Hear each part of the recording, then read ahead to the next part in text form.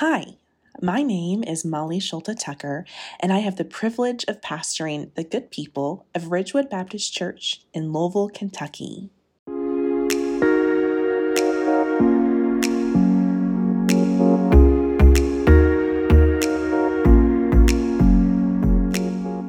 In January of 2023, we are embarking on a journey through the Psalms with all my heart. The Psalms express every human emotion to God, from anger to joy, from resentment to acceptance. The poetry and prose and prayers show us that the psalmist didn't quite have God figured out either, but continued to pray and praise and trust. In this series on the Psalms, we'll talk about the beauty of these scriptures and where we might find the musings of our own hearts echoed.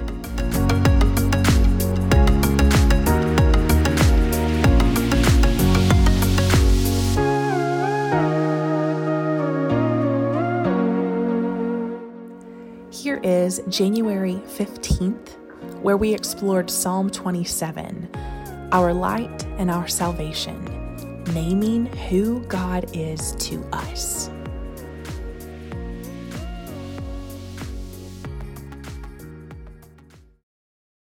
I am really excited to begin a series on the Psalms, which the subtitle could be about prayers. The subtitle could be about praise. The subtitle could be about worship, because we find all of those things in the book of Psalms. But instead, our subtitle of this series is With All My Heart, because the Psalms lay bare to us every emotion we have before God. The Psalms express anger towards God. They express gratitude towards God. They talk about God's goodness, and they also talk about God's vengeance and everything in between. So over the course of the next 5 weeks or so, we will delve into the book of Psalms. Beginning today with maybe a little overarching view, if you will. The book of Psalms, at a glance, is about 150 books. Now, if you dived a little bit further in there, you would know that in some translations, there are some that are put into one chapter, some are broken up, there's some discrepancy on, are some pieced together that shouldn't be pieced. There is about 150 Psalms in the book of Psalms. We believe that these prayers or these litanies that were used in early worship were collected and put together about 400 BCE. They were written sometime before that, as early as some say 1600, but we like to think sometime in the 600-year range between 1400 and 800 BCE. So we are, in our worship today already twice, we are reading psalms and liturgies that have been read for thousands of years. Thousands. We join in this choir that spans millennia. How beautiful is that? In the Psalms, you will find poetry. You will also find prose. You will also find narrative.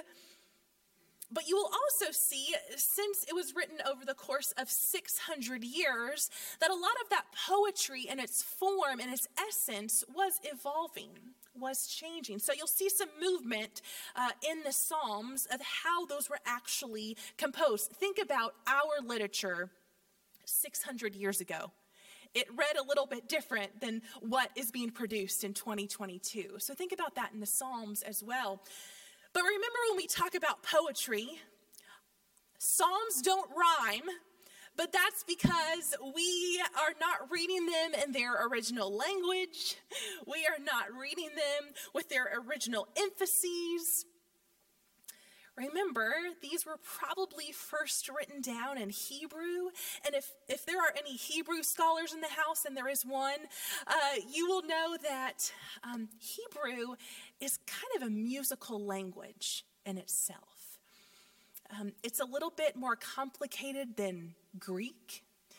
It's a musical language in itself, and that is what we translate our English version of the Psalms from. So if you don't see those rhyming couplets, it's because we're a few degrees away from the original. There are some genres of psalms. I won't go into each one of these, but just so you know, there's supplication.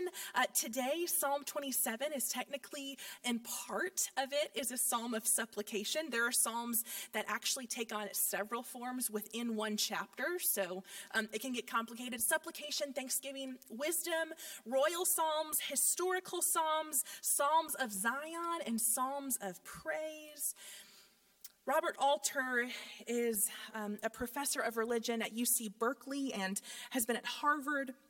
He says this: the psalm was a multifaceted poetic form serving many different purposes, some cultic and others not. Don't think cultic in the way that we think of cults today, but just different religious practices.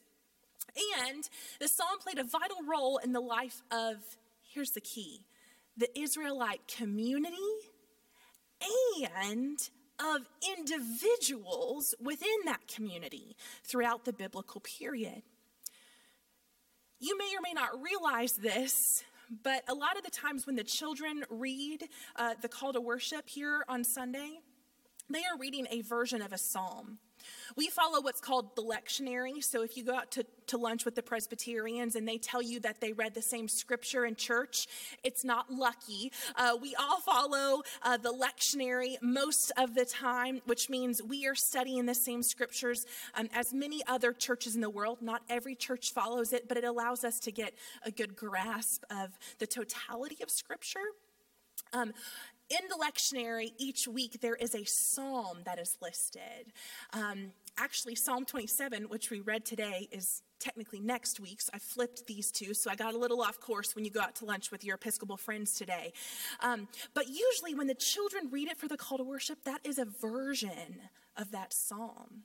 You may notice that it is a liturgical, sometimes simplified, but still beautiful version of the psalm that we are assigned for the day. We read them in communal worship. We speak those words together, but there's also beauty when we're at home, alone, reading a psalm as a prayer, or maybe a moment of praise. They are a both and. There is an importance of both individual and community faith.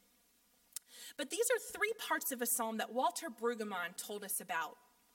They are the orientation, the disorientation, and the reorientation of the psalms. Meaning, although we have several kinds of psalms, in each one, to us, there is an orientation to God.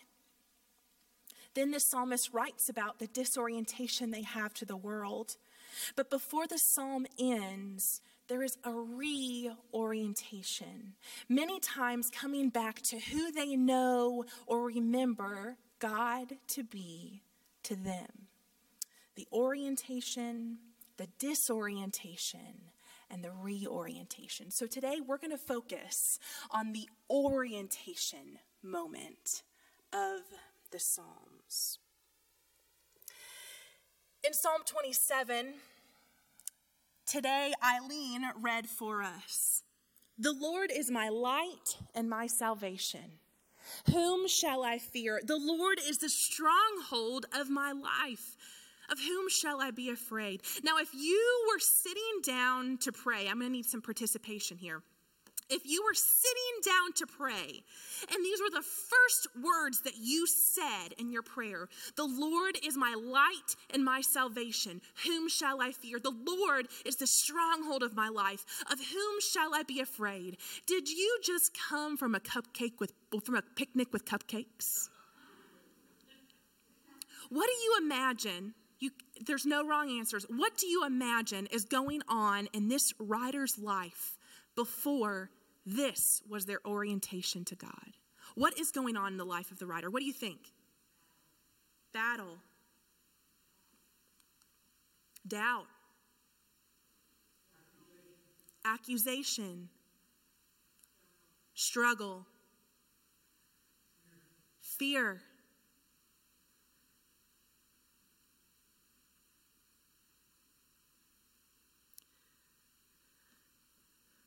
We tend to get in these pits where when we come to God, we use the same words over and over and over. And sometimes there is beauty in that familiarity when we pray. There's beauty as we pray the Lord's Prayer together. But sometimes when we come to God, we come with words that seem like we've been eating cupcakes at a picnic, when really the weight that we're feeling is the struggle, is the war, is the battle, is the accusation. So why don't our words reflect that in prayer? Who is God to you? Not always, but right now. I don't know what you walked in with at 11 a.m. this morning. You don't have to answer out loud. Who is God to you right this moment? Or who do you need God to be? Or who do you believe God to be?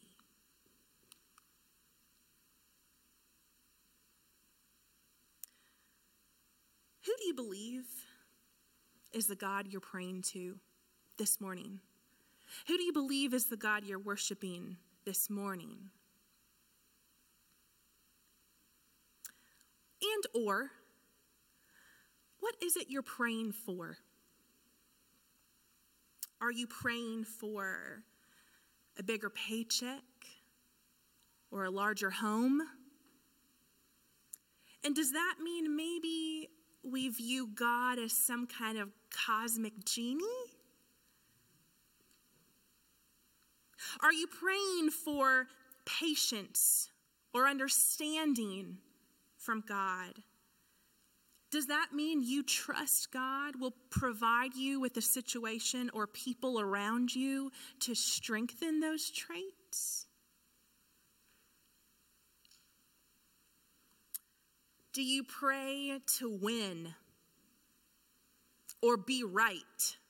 Y'all UK fan, your prayers went up pretty well yesterday. Do you pray to be right? Does that mean we believe in a God who favors us as opposed to others? See, our prayers, what we pray, who we believe God to be to us, it directly reflects what we believe about God. There's a long continuum of how humans believe that God is involved in our daily lives. For some, God is non-existent, or belief in God is too riddled in doubt or church to move further into religion. For some, God exists but is far, far away from this world. For some, God is closer at times than others. For some, the Spirit of God is alive and at work and always moving and creating among us. And we practice free will, which is a gift from God. And for some, God has already predestined everything as it happens, meaning our lives were scripted long before we even got here or born into the world. And so you may fall into one of these camps, or you may sit somewhere between all of them. But there's importance in exploring who we believe God to be and how we expect God to act in the world.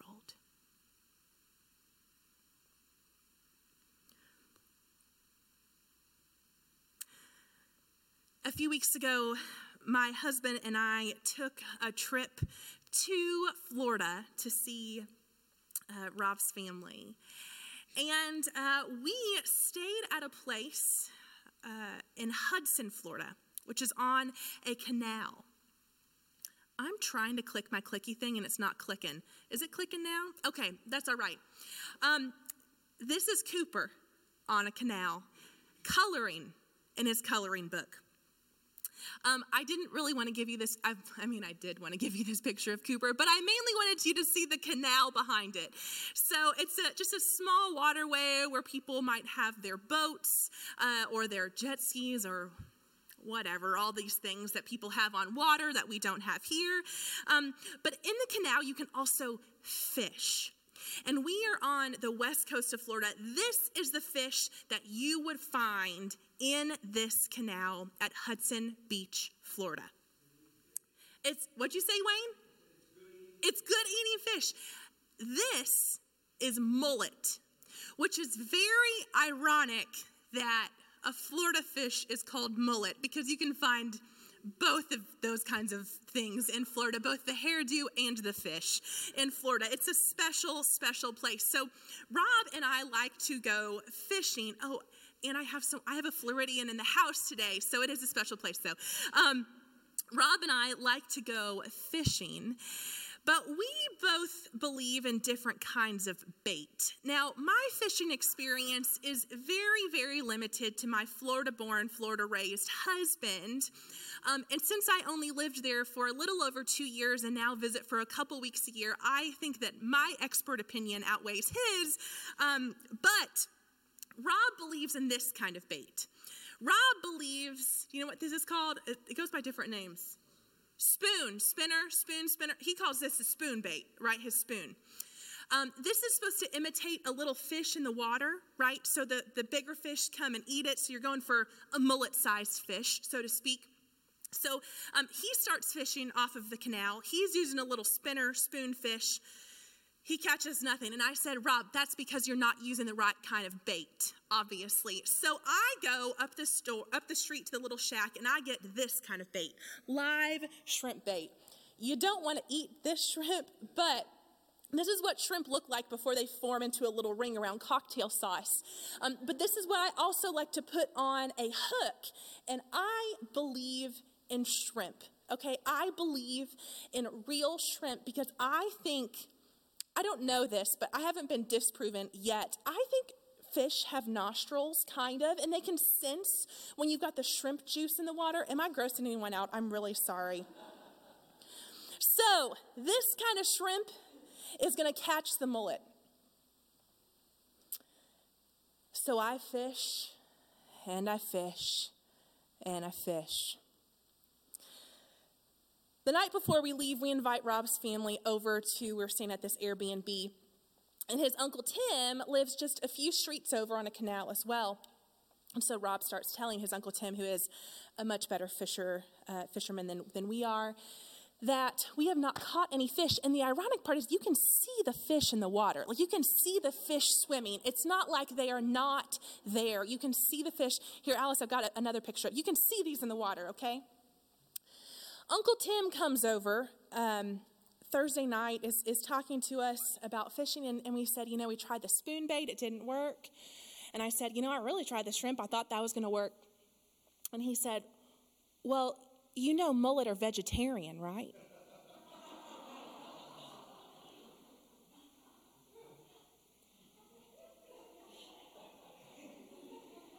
And we said, no, we didn't know that. Cooper is, at the time, eating green beans and corn, and he said, you have a better chance of catching a mullet with Cooper's plate right now than anything you've put in the water thus far.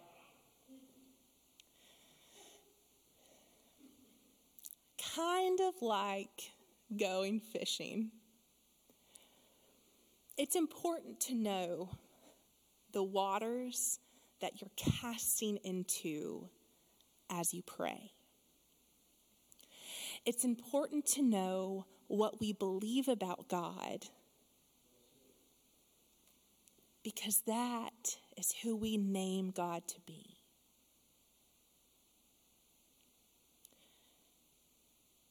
In this worship series, we are going to have some responses at the end or in the middle of the service in the coming weeks. This morning, I'm going to invite you up to the response during our final song. Pat Hunsucker has created a piece of art for us. And on this piece of art this week, there are a bunch of hearts that have a bunch of different names for God.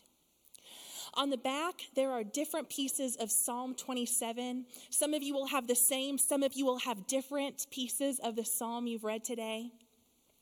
But I encourage you to come up during this final song, grab one of these response cards and take it with you this week.